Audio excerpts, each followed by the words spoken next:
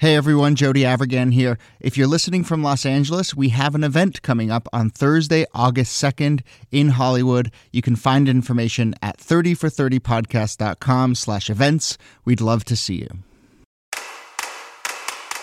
From ESPN Films and ESPN Audio, you're listening to 30 for 30 Plus. My name is Jody Avirgan.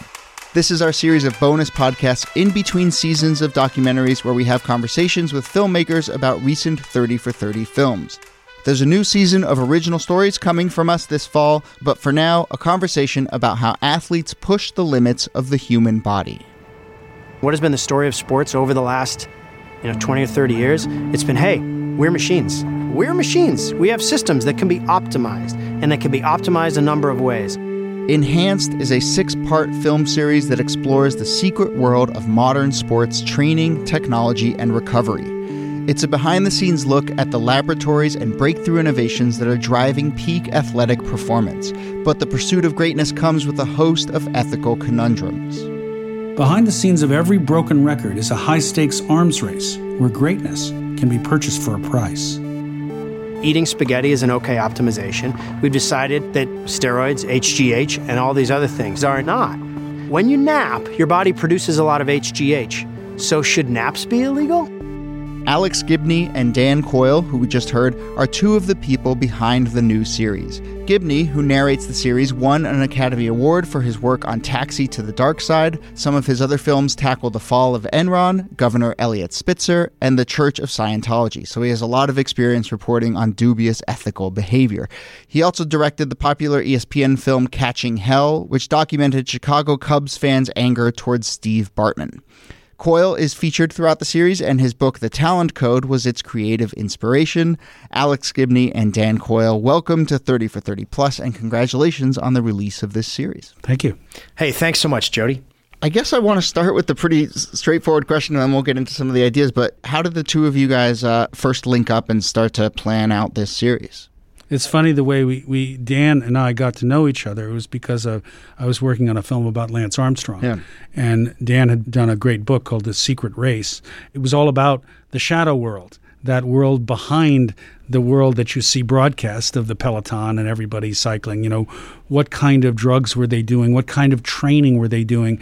And we had been thinking about all the moral issues surrounding, the Lance Armstrong story. So we thought that it would really be interesting to do something that wasn't just about doping. And that's why we call the series Enhanced. It's like, how do you push yourself? How do you give yourself aids to get better? And what are the upsides and what are the downsides? So to look at that whole issue, both technically and holistically, and in a way ethically. And the problem that we quickly ran into, a lot of times you do a project like this and you're kind of thinking, okay, what's going to fit in? In this, we had too much. There's just so many great stories.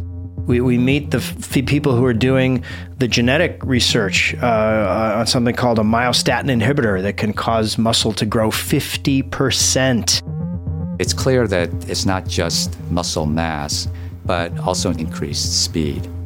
Which, of course, has massive implications both for doping and for recovery. We spent time with Mark Cuban, who's pioneering one of the first HGH studies, human growth hormone studies. There wasn't any research saying that it was bad for you. There is no research. If you can accelerate recovery with something that's safe, why wouldn't you do it? We meet a guy named Wim Hof who has pioneered this crazy breathing technique that has incredible power to change your physical state. You learn to connect with your body. For sure, you can learn to control flow. You've got this whole landscape that, as Alex says, is just underneath the beautiful sports that we watch, that is also beautiful and weird and scary and surprising and inspiring. And it was the biggest challenge that we faced in making this wasn't in locating stuff. It was in trying to weed out, trying to deal with such an incredible richness of story and of character. What was the most mind-blowing technology or idea you encountered in the course of making this? Well, peculiarly enough, it was the whole idea that you can't really trust your own mind. And it turns out that sports have a lot more to do with the mind than we would think.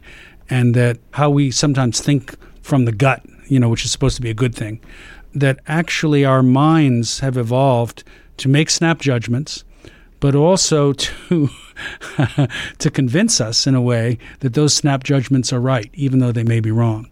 You just gave a very compelling answer that feels like you weren't talking about sports at all. Right. Well, let me relate it to sports quickly. I mean, one of the more interesting, there's a episode we do about data, and it's called Algorithm Wars.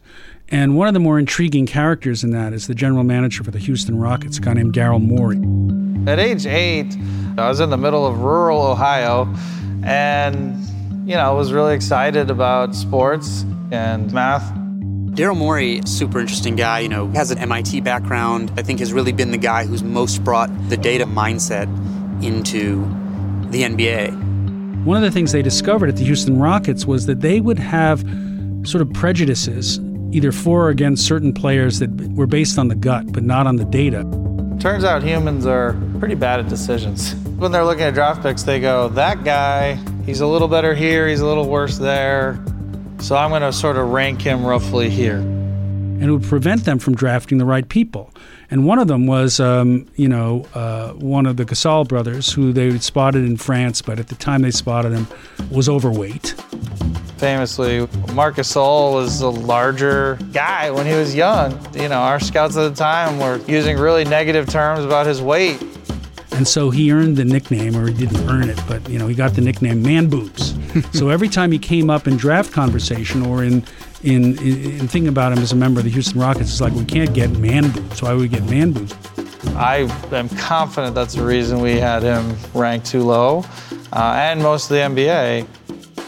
Turns out that we lost some weight and did some training, and he became an awesome player. So they missed it, but they missed it because they had been fooled by their own kind of jokey prejudices and biases. And so they went through a process of challenging their own snap judgments on all these things as a way of getting better and smarter about how to assess players that they would draft. Dan, you want to jump in on that? What was the most interesting thing you felt like you encountered? I want to build exactly on that, because basically sports science is replacing our eyes. It's giving us new eyes, which are called algorithms, which get rid of the old ways we look at things and give us new ways to look at things. What struck me was the value of those algorithms, and it became really apparent in one of the stories that we tell in that same episode, the Algorithm Wars episode, the hacking controversy between the St. Louis Cardinals and the Houston Astros. The FBI and the U.S. Justice Department uncovered evidence that St. Louis Cardinals officials broke into a Houston Astros computer database. A Cardinals executive named Chris Correa was able to use an old password to hack into the Astros database. He was looking to see if the Astros had taken a secret sauce from the Cardinals and put it in their own recipe. And the judge said, so you're telling me that you broke into your neighbor's house to determine if they stole your stuff? And Chris Correa said, yes. This is the first known case of corporate espionage involving a professional sports team actually hacking in to another team's network. It was this real peek behind a rather blunt and numerical approach to viewing players. And the value of that can be measured in the prison term he got. I think he got 42 months in prison for that hacking. Because replacing those snap judgments with a data-based system means that it's not having that one great scout out there who's got the old eye, who can see who can hit the curve and who can't. It's in the data. That's where the value lies. So what does that mean for us as fans? What does that mean for us as in the front office? What does that mean for athletes? And so that idea that, hey, oh, wait a minute, all the Astros value can be put on a thumb drive. That's kind of incredible. Out of curiosity, do you guys think it counts as hacking if you just go use a password that your former employer forgot to change? It's like the simplest hack in the world. It's the simplest hack. It definitely counts as hacking. It's like, is it okay if you see a guy who's drunk in his car and his wallet is falling out, is it okay to steal it? Fair enough. You're bringing up what to me felt like one of the central ideas throughout this entire series, which was the distinction, if there is one, between a hack and a shortcut. And this notion that you can either sort of improve upon something you're already doing, or you can try and find a complete end around and kind of give yourself a new skill or an entirely new set of abilities. And it felt like, to me, most of what you described was really about accelerating or finding efficiencies towards something that maybe you were going to already be able to accomplish anyway, not kind of supermanning up and getting a whole new set of skills. The interesting thing to sort of put that into some context is that we've always had a core belief until recently that kind of the body and brain you were born with was kind of mostly what you had, right? I mean, but this idea that science has given us just in recent years about neuroplasticity, you really can change the way your mind works. You really can change the way, and the mind, of course, we talk about in athletics, we talk about muscle memory a lot. Muscles don't have any memory, actually. All of this, all the improvement that happens in between your ears. It happens in the wires of your brain. And it's only been recently that we've said, okay, wait a minute, we can optimize practice. We can change the way we approach practice. And that can be this huge differentiator between being average and being great. And I want to pick up on that a little bit because something Dan said, not quite this way, but the idea that you can literally change your mind. One episode, we talk a little bit about the whole idea of mindfulness, that you get into the zone, that people talk about. From about 35 years of watching brain patterns of elite athletes, we figured out that at the last second, right before they initiate motion, what we see in their brain is a very balanced, beautiful place, and that's what allows them to perform well. We profiled this one veteran who is trying to get back into golf. I know for a fact that if I can overcome PTSD and work through things, you can get control of the anxiety of everybody. They call it the yips. That's where he and some other people discovered shortcuts to mindfulness rather than sitting down zazen, in a Buddhist monastery to stimulate the vagus nerve. It's one of the largest nerves in the body, and it controls automatic functions like heart rate and breathing rate. So when you stimulate the vagus nerve, that completely mellows you out. We started working with devices and stuff to help calming. It blew my mind when I first tried it. It sends vibrations, so your ears are pulsating. So he only used the vagus nerve stimulator for a few minutes, but almost right away, just heart rate up here, just went right down. And your breathing starts coming down. You feel like your blood flows, it just feels calm. So it's really interesting, and to some extent, if you really go down that path, you're really talking about changing the architecture of your mind. Right. But so let's stay on that as an example, because I think it's an example that contains something that the entire series explores, which is where do we sort of cross that line from trying to improve ourselves in a way that we're comfortable with and to something that feels like maybe cheating or finding a sort of unfair advantage. So on that mindfulness technique, I mean, athletes have always thought about mental toughness. Athletes have for a long time talked to sports psychologists and so forth. But now we have examples, as you said, of a guy who can put in headphones and rewire his brain sort of in real time. Does that cross some line for either of you in terms of hack or improvement? Well, I think in a way, what you get to is it depends on the rules of the game. Yeah. You can say that, when we look into this, in this series, both sides of steroid use, which can be valuable in terms of recovery, but obviously can cause certain health problems if overused in terms of building up your muscles too fast, and what the side effects might be. But then there's another discussion, which is what should be and what should not be allowable according to the rules. And then sometimes what should or shouldn't be legal. Lance Armstrong would make the case that, look, everybody was doing it, so what's the issue? It wasn't cheating. Well, it was cheating. According to the rules, it definitely was cheating. So you'd have to say that there are the rules, and so long as you sign up for them, you got to abide by them. After the break, Alex Gibney and Dan Coyle discuss why the best athletes in the world still feel the need to bend the rules.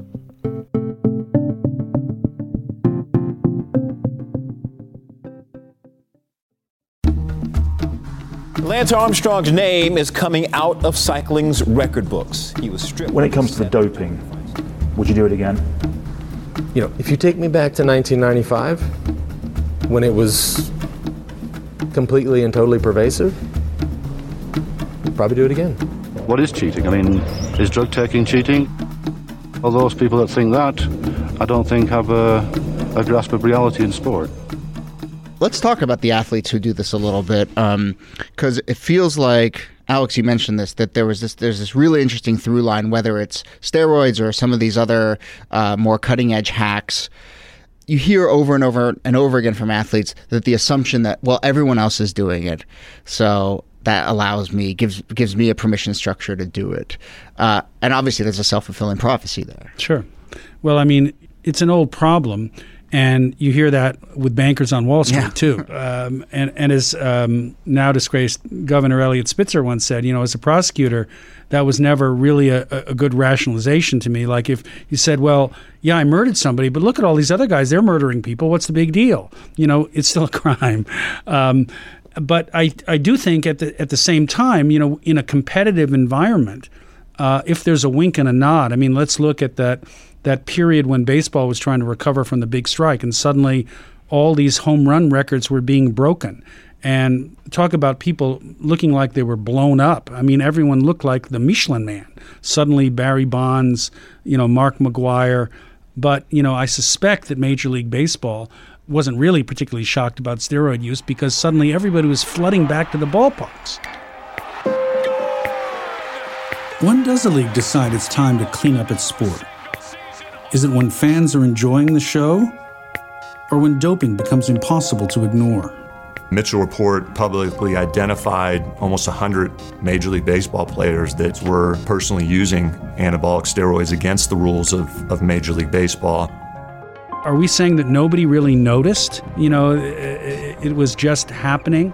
Of course, there was a kind of a wink and a nod at that moment because it suited everybody's purpose to wink and nod rather than, come down hard. But something you hear in reaction to whenever we find out, oh, this athlete was cheating, often with the doping, A-Rod was already could have been the best player, once in a generation player. Why did he need to take that extra step? Well, because he's a competitor. I mean, and the same reason that Bonds was uniquely motivated by McGwire's success. Competitors don't switch it off at some high level. They don't get to some higher plane and say, okay, I'm good. They are there because they will react to every micro situation with an urge to react. Lance Armstrong would be exhibit A, B, and C on this. Like, incredible competitor. And that made him approach doping with the same kind of organization and discipline and business-like approach that, maybe a Wall Street trader has. But it actually, the closer you get to the mountaintop, the more 1% matters. That's what all these guys are doing. That's why it's so alluring for an A-Rod or a Bonds to take it, because that's where they can leverage it into something, into powerful performance, which means dollars. That's right. That these competitors are the ones we want to watch because they have an insane hunger to win. They have a great talent, and at that level, micro differences really, have a huge impact. I do want to touch on something both of you have mentioned, which are rules. I think you've both made pretty compelling cases that it really comes down to what the rules are within a given sport. You have also made pretty compelling cases that there will always be a gray area. So I wonder how you square that. Is it just going to forever be the case that we make rules and then technology pushes past them and we have to make new rules and we're always just sort of trying to chase it? Or is there any scenario in which we make rules that feel comprehensive and effective and start to solve this, if you even think of it as a problem to solve? No, it's a problem to solve, but I don't think it's a problem that's ever gets solved. I think you always have to tinker. Because we're talking about athletes, but let's also remember the governing bodies. I mean, there's another aspect of sports which gets introduced to this, which is money. And athletes are certainly making money. There's a gray area, too, in terms of what kind of rules the owners of the game are really willing to endorse, because everybody wants to see outsized performances, and there becomes pressure, market pressure. Are you going to watch football or are you going to watch baseball? Because it's human nature to want to do better always. I think you're always going to have to be playing with a mix, and then you introduce science, which now we're talking about manipulating genes in ways that nobody's really wrapped their heads around yet. So that, we're going to have to keep fine-tuning the rules. you're always going to have the cops and robbers game with dopers and people trying to catch them, right? You're going to invent a new way to cheat, and they'll try to invent a new way to stop you. But the way cycling has recently tried to change that is by changing the way that they do the testing. They've changed, rather than try to test for specific substances, they're doing this thing called a biological passport, which means I'm going to take all Jody's numbers, I'm going to look at where he is normally on all these different sort of baseline values of hormones and red blood cells and everything else. And then if that ever gets out of line, you can't compete. I'm not going to accuse you of anything, but I'm just going to keep you out of competition for that because your passport is out of whack. So that concept is really kind of intriguing because it changes the model. The model goes from being kind of cops and robbers to one that we're really trying to measure what makes you good and try to measure your capacity as an athlete. I'm curious, have either of you ever taken supplements? Doped? I would say that most of the doping that I've done has been recreational in its context. An actual dope? Not so much enhanced. I'm sort of like the guy. There was a scene we had in the Lance Armstrong film, which actually came from a clip from a Louis Malle film about the Tour de France, where cyclists back in the day, in order to dull the pain, used to think that it was a good idea to drop into a local cafe and actually get a couple of beers that they would down on the road. A terrible idea if you're looking to enhance your performance, but it did dull their pain. So I'm not sure that scientifically I've achieved anything that's allowed me to get to that place on the tennis court. But you could be a mid-century cyclist, is what you're saying. Exactly. But about as sophisticated as I get is popping a couple of Advil before I go on the tennis court. Same here. I actually had a friend who made himself a bit of a guinea pig and took some testosterone for a book project, and it was incredible to see the change and to talk to him about it. This stuff, it is very powerful. But look, I mean, I'll tell you guys, in high school started taking Ritalin. Mm-hmm. I occasionally still take it. Sure. And when I take it, I feel much more focused. I'm much more productive. So this stuff does shake out in our real world. Am I gaining an unfair advantage, against my fellow podcasters by doing that? I think one of the things we discover, and it's interesting you mentioned Ritalin because my son was briefly on Concerta, and I recognized traits in him, and so briefly I decided to get with the program too. Maybe I could really, outperform the other filmmakers in the business. So.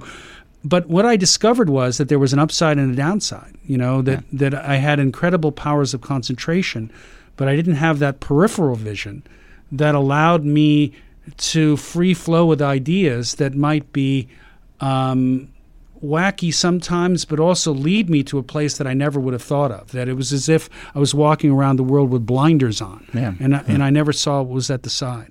I think the big thing that doesn't get told, the big story that doesn't get told that I think we tell a little bit in this documentary is if you were in a profession where you just had the slight perception that everybody was doing something extra to get better, you could probably say no for a few weeks. You'd probably say no for a while, but eventually the vast majority of us human beings would seek to level that playing field. Yeah. And the idea that people who take who dope are somehow villains or somehow different than the rest of us is deeply wrong because it misunderstands the human condition.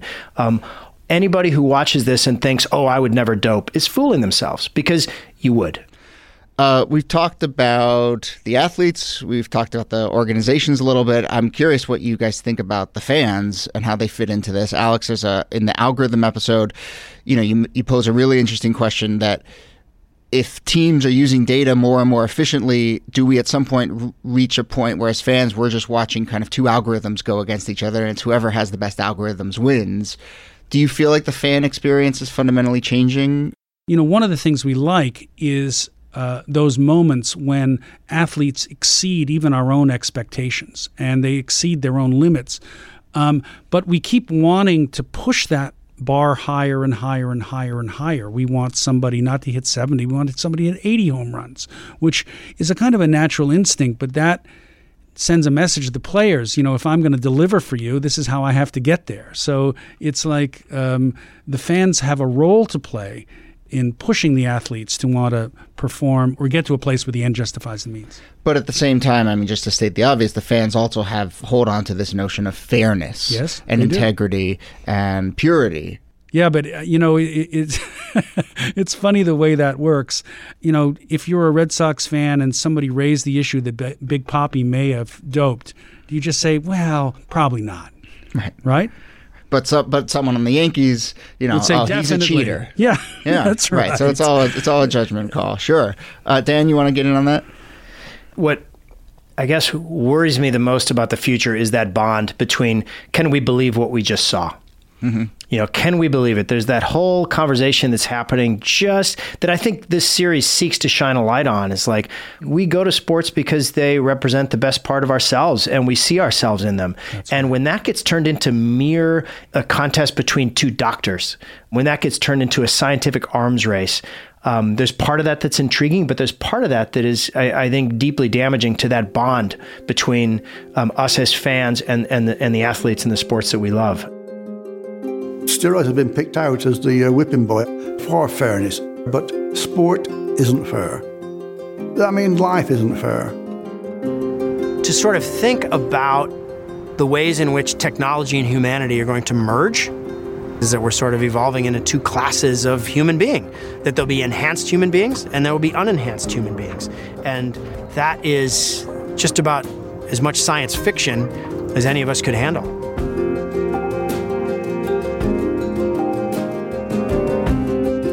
Alex Gibney is executive producer and narrator for the new ESPN film series Enhanced, which is available on our new streaming service, ESPN Plus, which you can find in the ESPN app.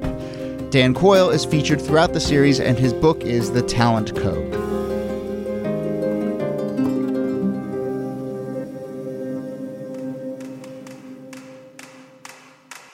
This episode was produced by Nina Ernest with help from Ryan Nantel, Vin D'Anton, Paul Williard, Aaron Leiden, and Jennifer Thorpe. Special thanks to KBBI in Homer, Alaska. My name is Jody Avirgan. Thanks for listening. Once again, our new season of original documentaries is coming this fall, right in this podcast feed. In the meantime, we'll be back soon with more bonus episodes of 30 for 30 Plus.